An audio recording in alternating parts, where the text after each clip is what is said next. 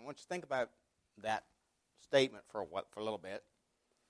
God can do exceeding abundantly beyond what we think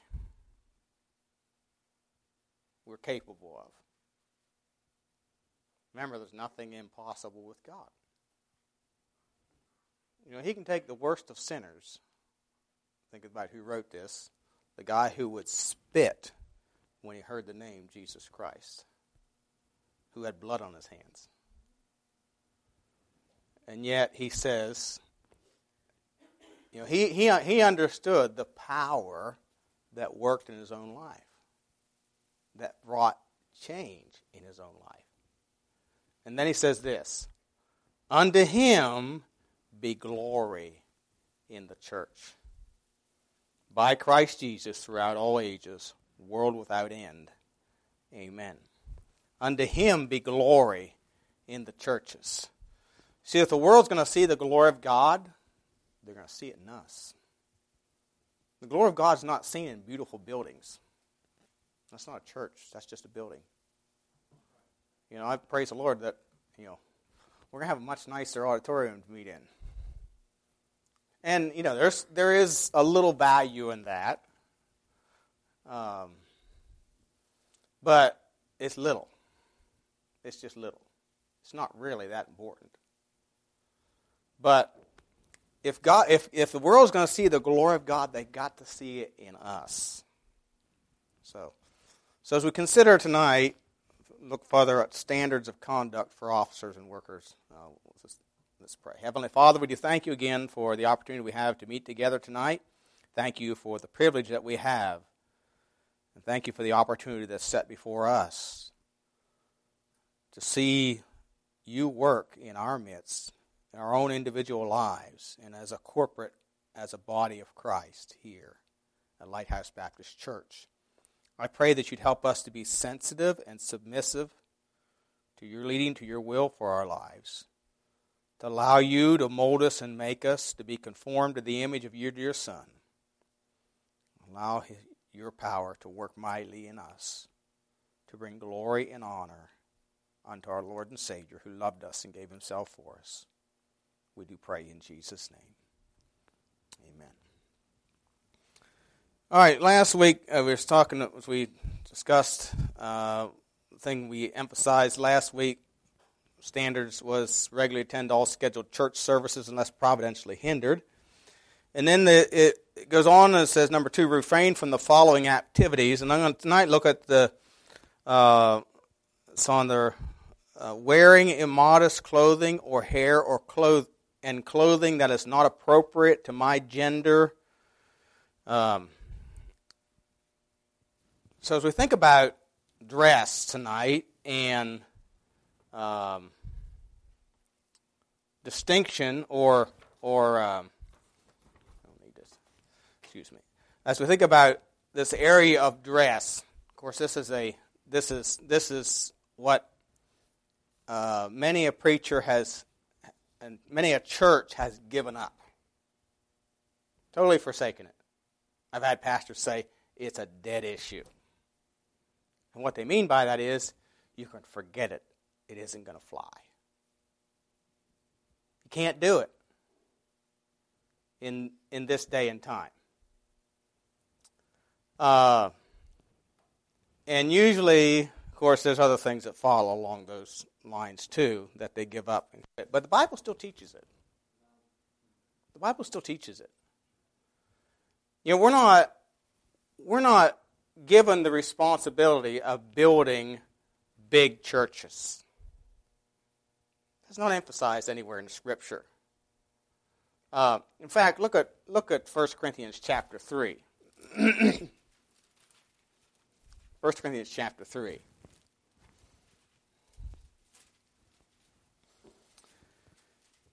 Verse 11 says, "For other foundation can no man lay than that is laid, which is Jesus Christ. Now if any man build upon this foundation, gold, silver, precious stones, wood, hay, stubble, every man's work shall be made manifest, for the day shall declare it, because it shall be revealed by fire, and the fire shall try every man's work of what sort it is." If any man's work abide, which he hath built thereupon, he shall receive a reward. If any man's work shall be burned, he shall suffer loss, but he himself shall be saved, yet so as by fire. Know ye not that ye are the temple of God, and that the Spirit of God dwelleth in you? If any man defile the temple of God, him shall God destroy, for the temple of God is holy, which temple ye are. And then if you continue on in this passage, and you go to chapter 4 and verses 1 and 2, it says, Let a man so account of us, as of the ministers of Christ and stewards of the mysteries of God. Moreover, it is required in stewards that a man be found faithful. So the Bible tells us here that God's going to judge us, our works, of what sort they are, not what size it is. You know, if you build with gold, silver, and precious stones, you know, a little bit of gold is worth a lot. It can be small in size, but worth a lot, of great value. And you can have a big pile of hay, and it's not worth much. I know, I used to sell it. You can have a whole truckload. You know, it just isn't worth much. And if you put fire to it, it ends up being very little. It's consumed. And all that's left is a few ashes. So God is, what the Scripture is really telling us, God requires of us that we be faithful in our service and our works be of value and of substance, not and of quality, not of appearance. You know, people have said this. Well, they're getting a lot of people. They must be doing something right. Cults are growing too. Islam is the fastest growing religion in the world. So they must be doing something right, huh? No, they're not. That doesn't mean anything. No, we are required, or we are accountable as stewards to be faithful. Be faithful. So as we think about standards tonight and this area of dress, I'm going to look at three areas of dress or distinction in gender, which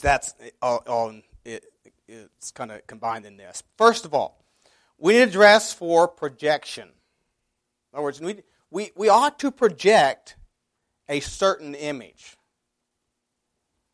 And it ought to come from the heart, of course. Go to Exodus chapter 28. I'm going to look at an illustration of this, and then we're going to go to a New Testament and compare some Scripture with Scripture here. Exodus chapter 28. The world in... I was going to bring an article and I forgot it. The world says a lot.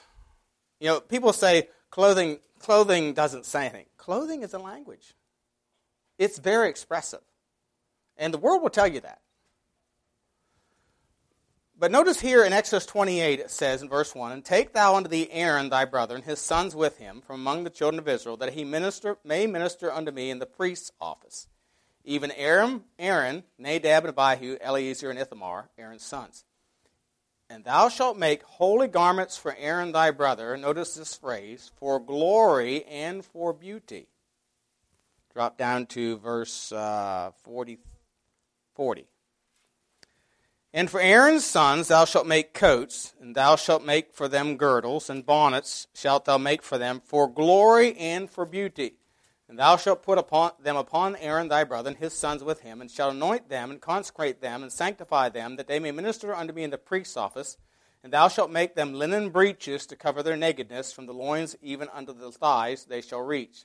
They shall be upon Aaron and upon his sons, when they come into the tabernacle of the congregation, or when they come near unto the altar to minister in the holy place, that they bear not iniquity and die. It shall be a statute forever unto him and his seed after him. So, of course, the linen breeches were, of course, the priests wore, it was a robe, outer garment was a robe, and they were to wear these linen breeches underneath, so if they were up on an altar or steps, the linen breeches would cover the nakedness underneath, so it couldn't be seen. But But he says that they make these garments for glory and for beauty. Because they were to minister unto the Lord. Now go to 1 Peter chapter 2. 1 Peter chapter 2. 1 Peter chapter 2 says, verse 9, "But ye are a chosen generation, a royal priesthood, an holy nation, a peculiar people, that ye should show forth the praises of him that called you out of darkness into his marvelous light. Which at time past were not a people, but are now the people of God, which had not obtained mercy, but now have obtained mercy." So, Peter here is telling us that we're a chosen generation, we're a royal priesthood, we're a holy nation, we're a peculiar people. It's very descriptive. Now, the word peculiar, the idea of peculiar people here really means a specialty. Special purchase possession. So we have, of course, been purchased with the blood of Christ, with the incorruptible blood, with the precious blood of Christ. 1 Peter chapter 1, verse 19 tells us that. And so we are peculiar in that we are special to God. We are considered his priesthood. We represent him to the world. And we ought to show and demonstrate by our lives, and including our dress, the glory and beauty of the Lord. I don't know how many years ago this fad really started, but the dress down look. The guys walking down the streets, what looks like their pants are going to fall down. People seem to emphasize how sloppy they can look. They seem to take pride in that. I remember when I was in school, I went to public school, they had, and I think it was called Pajama Day. I thought that's the dumbest thing I ever heard in my life.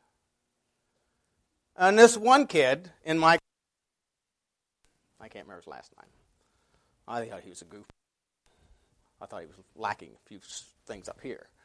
But anyway, he got, in my class, he got the best dressed, I think.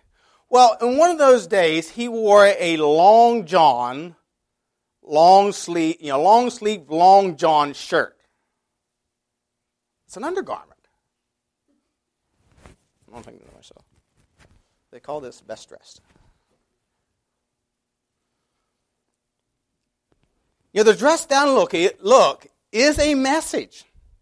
It's a message of rebellion against accepted norms and accepted authority. I mean, all you have to do is Google it and the world will tell you that. No, we need to project an image, a good image of God. That we have it together.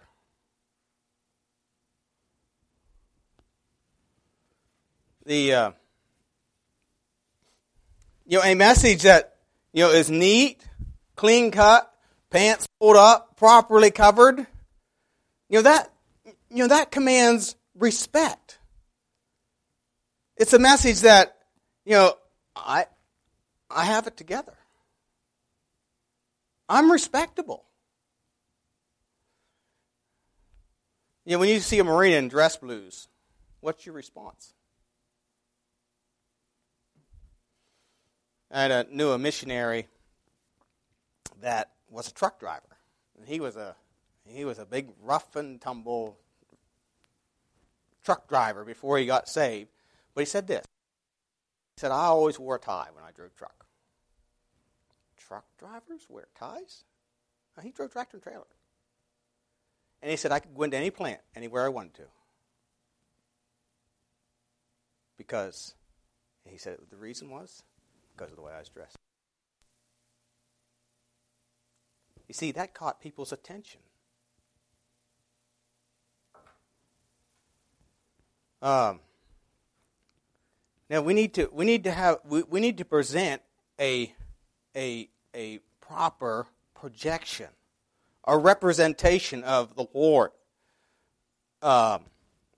Years ago, we were getting ready to go out on visitation just before I was pastoring, and I came dressed for visitation. It was in Pennsylvania, so it was cooler than it's here. Most of the time we got here, it's hot. So I don't wear a coat, but there I'd wear a coat and tie. And this fellow said to me, "You're awful dressed up to go out on visitation, aren't you?" I said, "Well, I figured this way.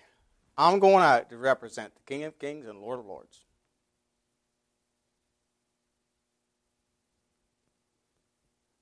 So shouldn't I dress up?" He would be in his blue jeans and sneakers, not tied. And he said, "You know what? That's pretty good."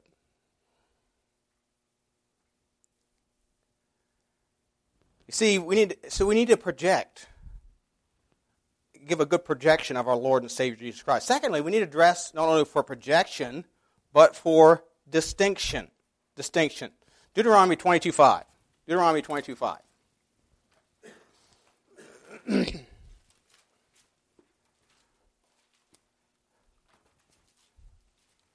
One of the loathed verses in Scripture, but it's still there. Genesis 1:27 says that he made them male and female. There is a difference between men and women in their appearance.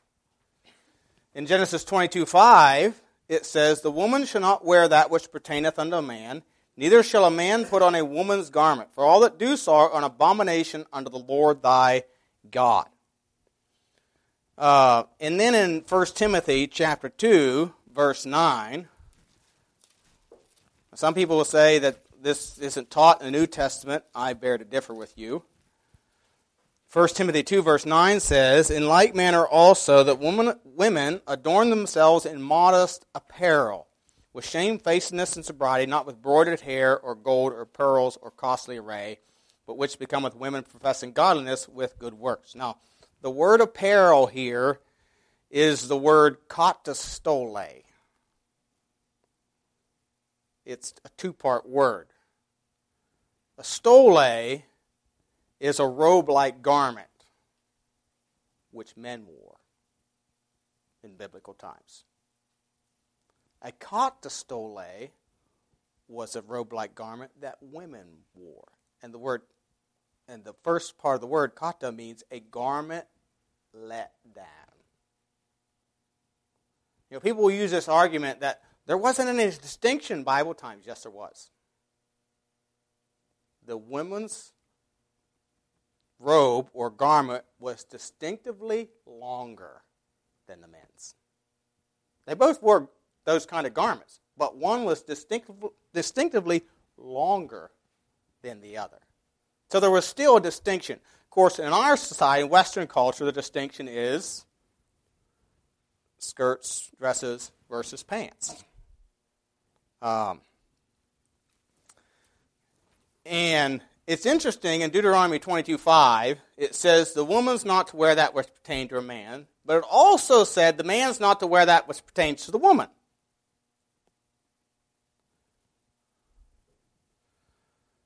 Now, when women put on men's apparel, most people don't think anything about it anymore, right?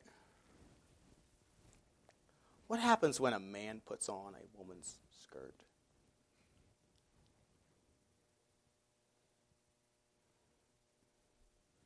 I haven't seen that in a long time, but when we were in Bangor, we lived in Maine, we went down to the big city of Bangor one time.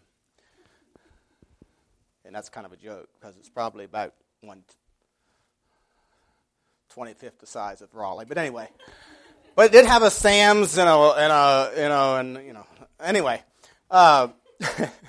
and restaurants. But it was an hour's drive from where we lived. But anyway, we went down to Bangor. We're driving down the street one day.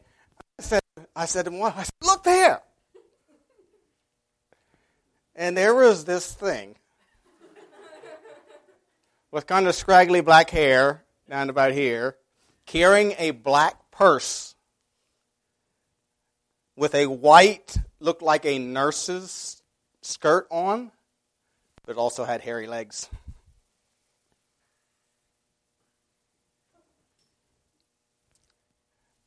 Now, the majority of people in our society are repulsed by that, and rightly so. But they're not repulsed when women put on men's garments, because it's become accepted.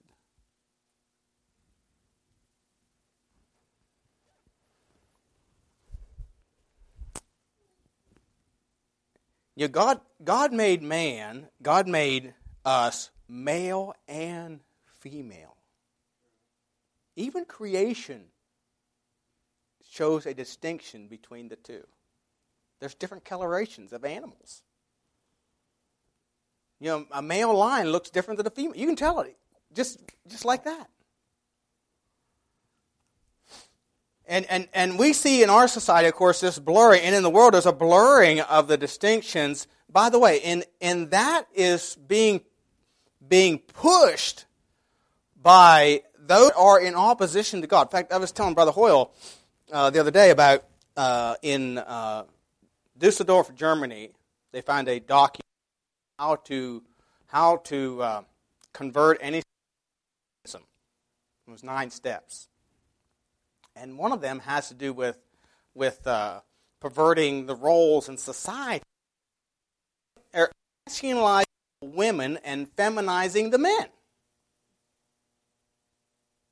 Because they know it'll weaken the culture or the society. And that's what's happening in our society today. You know, we have come to the place like Isaiah chapter 3 where the women rule over them, or the children. No, we're to maintain this distinction between the genders. Go to 1 Corinthians chapter 11. 1 Corinthians chapter 11. It also, it's not only in clothing. There's 2 areas of distinction. There's dress and there's hair. 1 Corinthians chapter 11. 1 Corinthians chapter 11, verse 1. Be ye followers of me, even as I also am of Christ. Now I praise you, brethren, that you remember me in all things, and keep the ordinances as I deliver them unto you. But I would have you know that the head of every man is Christ, and the head of the woman is the man, and the head of Christ is God. Every man praying or prophesying, having his head covered, dishonoreth his head. But every woman that prayeth or prophesieth with her head uncovered, dishonoreth her head, for that is even all one as if she were shaven. For if a woman be not covered, let her also be shorn. But if it be a shame for a woman to be shorn or shaven, let her be covered. For a man ought not to have cover his head, forasmuch as he is the image and glory of God, but the woman is the glory of the man. For the man is not of the woman, but the woman of the man. Neither was a man created for the woman, but the woman for the man. For this cause ought the woman to have power on her head, it speaks of her glory, because of the angels. Nevertheless, neither is the woman without the man without the woman, neither the woman without the man in the Lord. You know, we do need each other. If we didn't have any women, there wouldn't be men anymore. That's kind of obvious. But anyway, for as the woman is of the man, she was created after him and from him, even so is the man also by the woman, but all things of God. Judging yourselves, is it comely that the woman pray unto God uncovered? Doth not even nature itself teach you that if a man have long hair, it is a shame unto him? But if a woman have long hair, it is a glory to her, for her hair is given her for a covering. Now, there are some that believe, and of course, me being raised Mennonite, Mennonites teach that a woman needs to wear a head covering of some kind, a little bonnet. But I believe the Bible very clearly teaches here that the covering is the hair. Verse 15. The hair is given her for a covering. And it says to distinguish her from a man and to show her submission to her husband or her father, her hair is to be long. The word long means to hang down from the head. That doesn't mean it has to be down to here somewhere. It means to hang down from the head. And the man's hair is not to be long. And one fellow said to me, well, it's no big deal. It's just a shame. Do you know what the word shame here means? Vile. It means it's vile. It's disgusting. It's womanlike. I've come to the conclusion that God hates the unisex movement. He hates it.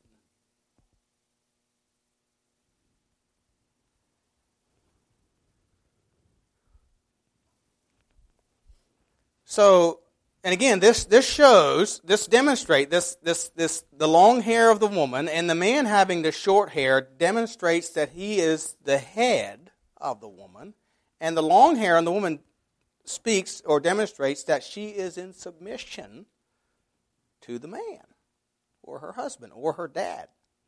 Even as he is in submission, by the way, his short hair demonstrates that he is in submission to Christ. We're all in submission to somebody. None of us are an end unto ourselves. We're all under authority. And of course, the woman then having long hair, it not only demonstrates she's in submission to her husband, but she's also in submission to Christ and to God. So again, there ought to be this distinction, clear distinction between the genders that God has set forth in His Word from the very beginning. He made them male and female. I believe that it ought to be apparent by the way we dress and by our hair covering, that when you see somebody from a distance, you can say, that's a man. That's a woman. Otherwise, it's confusion. And I believe that the destroying of this standard has brought about the escalation of the homosexual movement. Because what's a homosexual? They don't seem to know whether they're a woman or a man. They got authority issues. That's what it is. It's rebellion against God. I remember this is when we were in Maine, we went down to the big city of Bangor again to watch the fireworks. And there was a couple that were going to meet us there, and we would walk to a bridge, I think it was, to watch the fireworks. And there was two bridges that crossed the river. There was a river through the middle of the city, basically.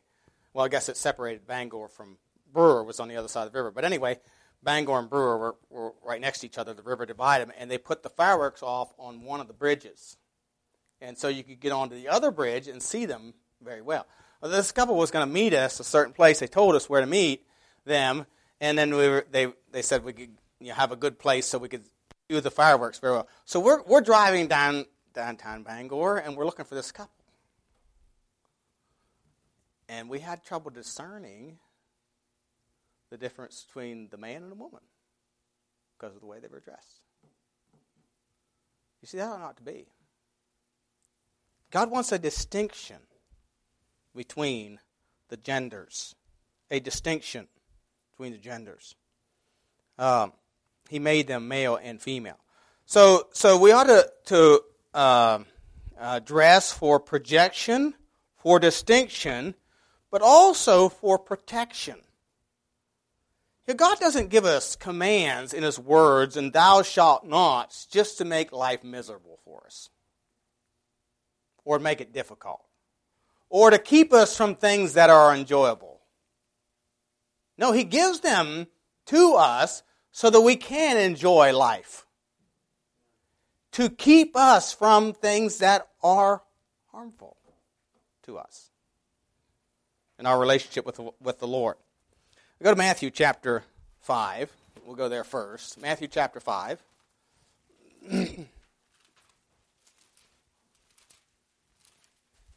Actually, let's go to Genesis chapter 39. Most of this, all this, as we think about dress, is, of course, by the nature of our society, is directed more toward the women than the men, but there's also issues with men. Genesis chapter 39.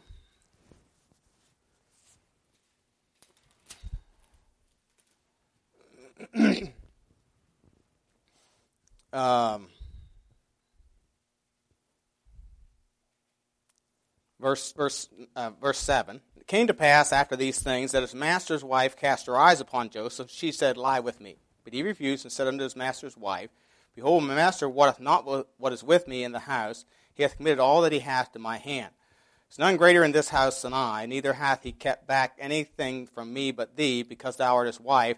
How then can I do this great wickedness and sin against God?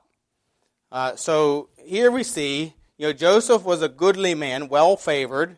He was a handsome young man, and here's this wicked woman casting her eyes upon him, and she's lusting after him. I don't believe Joseph did anything to provoke that. The point I want to make is, men today do. Men today do. And I'll say a little bit more about that later, but go over to also Proverbs chapter 7. Proverbs chapter 7.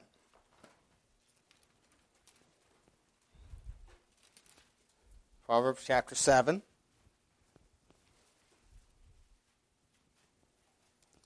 Verse 10, where it says, And behold, there met him, this is the simpleton, a woman with the attire of an harlot.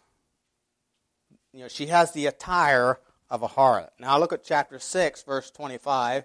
It says, Lust not after her beauty in thine heart, neither let her take thee with her eyelids. So here's this woman who's dressed in a way to attract the attention of men to lust after her.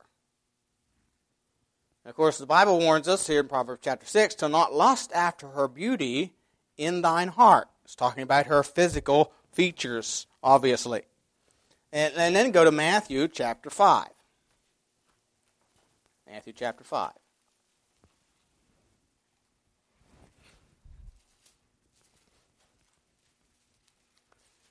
And verse 27, Ye have heard that it was said by them of old time, Thou shalt not commit adultery. But I say unto you, that whosoever looketh on a woman to lust after her hath committed adultery already with her already in his heart. So here the Bible tells us that to lust after a woman is committing adultery with her. Now, if you think about Bathsheba on the rooftop bathing herself, and it says that David looked. He gazed. And then he sent for her. It began with what he saw. What he saw. Now, does that excuse him? No. But she's guilty also. She's guilty also. Now go back to 1 Timothy chapter 2. 1 Timothy chapter 2.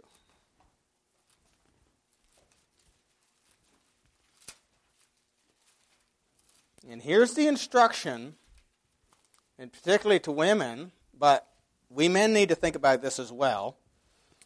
In like manner also. Of course, really the subject here is prayer, but he's talking about if we want our prayers answered, we need to be careful in our appearance and our dress. Like manner also that women adorn themselves in modest apparel. The word modest really means well arranged. Then it says with shamefacedness and sobriety. The word shamefacedness has the idea of being ashamed to allow certain parts of your body to be revealed or to be seen. In other words, you'd be ashamed to wear the attire of a harlot to Walmart like they do today.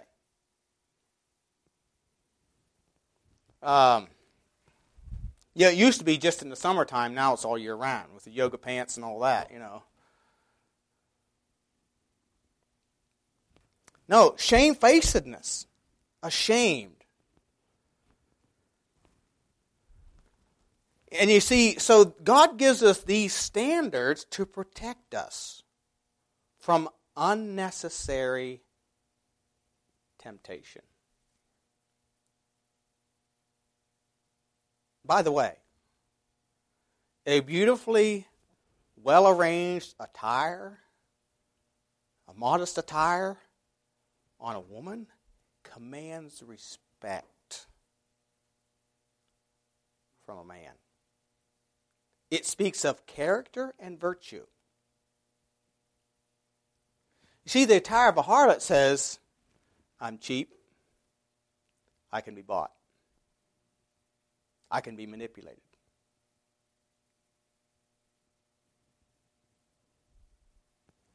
You know, the miniskirt had a message. And most of the modern apparel has a message. Skinny jeans have a message. The rock and roll crowd likes their skinny jeans. It's a unisex message. It's a message of sensuality. Here's an article by Dr. Michelle Zerillo. This was in Far Above Rubies, put out by Lehigh Valley Baptist Church in Emmaus, Pennsylvania. And she says this, quote, before I was saved, my clothing motto was all about comfort and showing off my body. I did not own a dress. I did have many skirts, however. And she said, you know, make a long story short, you know, after she got saved, her pastor gave her a book, and over time, she said, my first impression is I wanted to rip it up. But anyway, but she says this. God changed my heart, and she says she gives 5 reasons why I wear skirts. Abomination is still abomination. God calls a woman wearing man's clothes, an abomination. Really, it is cross-dressing, which used to be called a perversion. I remember Pastor Webb preaching a message in Maryland years ago, and he quoted, can't find it because I got a copy of it at the time, he quoted somebody from Chapel Hill saying that really, and what the article really said was that really most American women are transvestite in the clothing they wear. In other words, cross-dressers. Because they wear men's pants. Or they wear pants. Not just men's, they wear pants, period. She says, second reason, not long ago, modest dress was not so odd. Now, I may stand out like a sore thumb in my exercise skirts, but the benefit of a clear conscience before God, or when I run into someone, far outweighs any embarrassment. Shouldn't we have some shame if our secret parts are outlined? I figure if people can wear the word juicy or pink on their rear end, I can cover mine.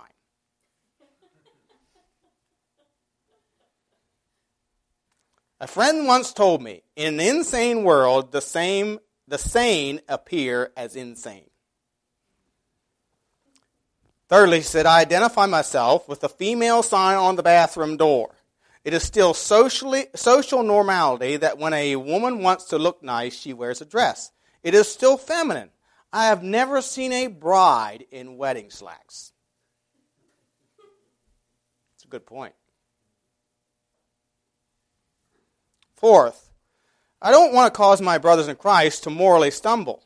My figure is nothing to gawk at, but it is still female.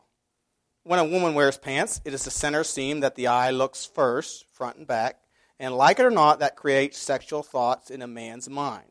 Yikes. Fifth, it is such a small thing that God asks. How many areas of my Christian walk have I failed in? We all wear a uniform. Shouldn't I dress like I am on God's team? Is it really too much to ask?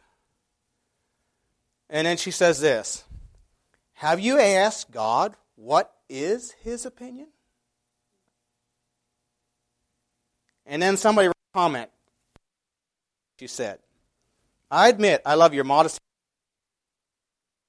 Maybe it's just me, but I baggier pants or kilts. Jeans, and especially dress pants, sometimes expose men. That's what a lady said. That's all I'm going to say about it. She said some other things. But anyway, we men need to be careful. By the way, the pant designers are mostly homosexuals. Clothing designers. Here's another article by Matt Walsh. He's a conservative Catholic, and this really comes under the last point of protection, that God gives us standards for protection, and he says the article is titled "Politically Incorrect and Totally Offensive Ways to Curb Sexual Harassment." So he's addressing the issue. We hear about all sexual harassment in our society today, in the Hollywood and all that, and so on. And he says, I'm tired of all this talk. Let the victims come forward. Let justice be done. But why are we spending every day talking about it? There's no point. And he said, there could be a point, but there isn't. There isn't, because we aren't going to do anything to prevent these issues in the future. We're not trying to change anything to prevent these issues. We just like to talk about them. We're all victims, So he gives a plan to prevent, which, society thinks is wacko. First of all, he says, observe the Mike Pence rule. When it's all said and done, Mike Pence may be the only man left standing in Washington. I would say that Mike Pence gets the last laugh, but I'm told Mike Pence only laughs at jokes and VeggieTales. Be that as it may, the Pences are clearly onto something here. The vice president and his wife don't have to worry about being embroiled in one of those scandals, because they never allow themselves to be alone with a member of the opposite sex. They don't do lunch dates. They don't have closed-door one-on-one meetings, and certainly would neither nor attend a meeting in a hotel room. And he says more about that, but I'm not going to read it all. But second thing he says is emphasize modesty. Now, we are in very dicey ground. To most people, it is unthinkable to bring modesty into this discussion. What am I saying exactly? That a woman deserves to be harassed if she goes to work dressed like a stripper? No, I'm not saying that, although a lot of them do.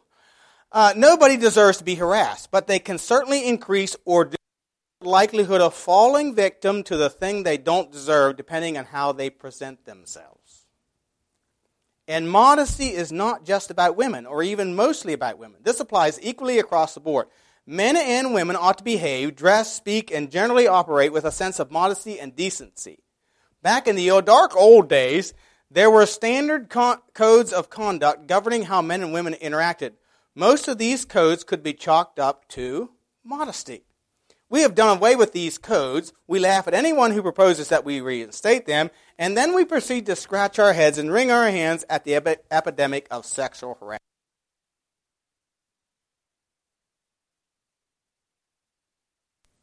And then the third point he says was emphasize chastity. But he said this about chastity. He said, I mentioned this on Twitter, and someone who's apparently a professional writer asked me what that word means. And he says, that's our culture in a nutshell. See, we don't want answers. We want to go on our rebellious way in opposition to what God has set forth in His Word without the consequences. But it won't happen. See, God has given us standards in His Word for us to project the glory of God and to project a distinction which He has set from the very beginning, but also to protect us. Any psychologist will tell you that many times men are enticed or encouraged into sexual harassment or rape or that kind of things by the things they see. And again, that's not excusing them. We're responsible for our actions. I believe that God is holding or held Bathsheba accountable for her actions too. In fact, it was Bathsheba that warned Solomon, her son, very strongly about a strange woman. In Proverbs chapters 30 and 31. So, God gives us standards of conduct for our benefit, for our good. He desires that we bring glory to Him. He desires to protect us.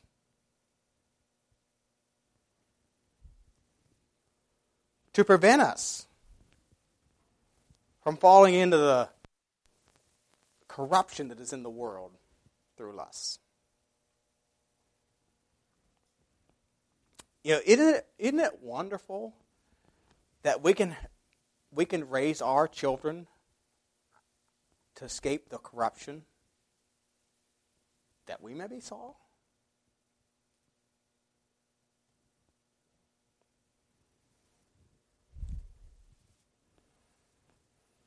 You see, God desires that there be glory in His church. And so He's given us what we call standards, that we might glorify Him to a lost and dying world. May we have the attitude of seeking to do and please the Lord in every manner of life. Peter tells us in 1 Peter, 1 Peter chapter 1. But as He which hath called you is holy, so be ye holy in all manner of conversation, because it is written, Be ye holy, for I am holy. Might God help us to seek to be holy and pleasing unto the Lord in every area of our life, including the area of dress. Let's pray. Heavenly Father, we do thank you again for the time of your word tonight. Thank you for the instruction that it gives us. And Lord, I praise you to help us as your church to be sensitive and submissive to your word, to allow you to teach us and instruct us, allow you to have your will and way, that you might be glorified in your church until our Lord comes. We do pray in Jesus' name. Amen.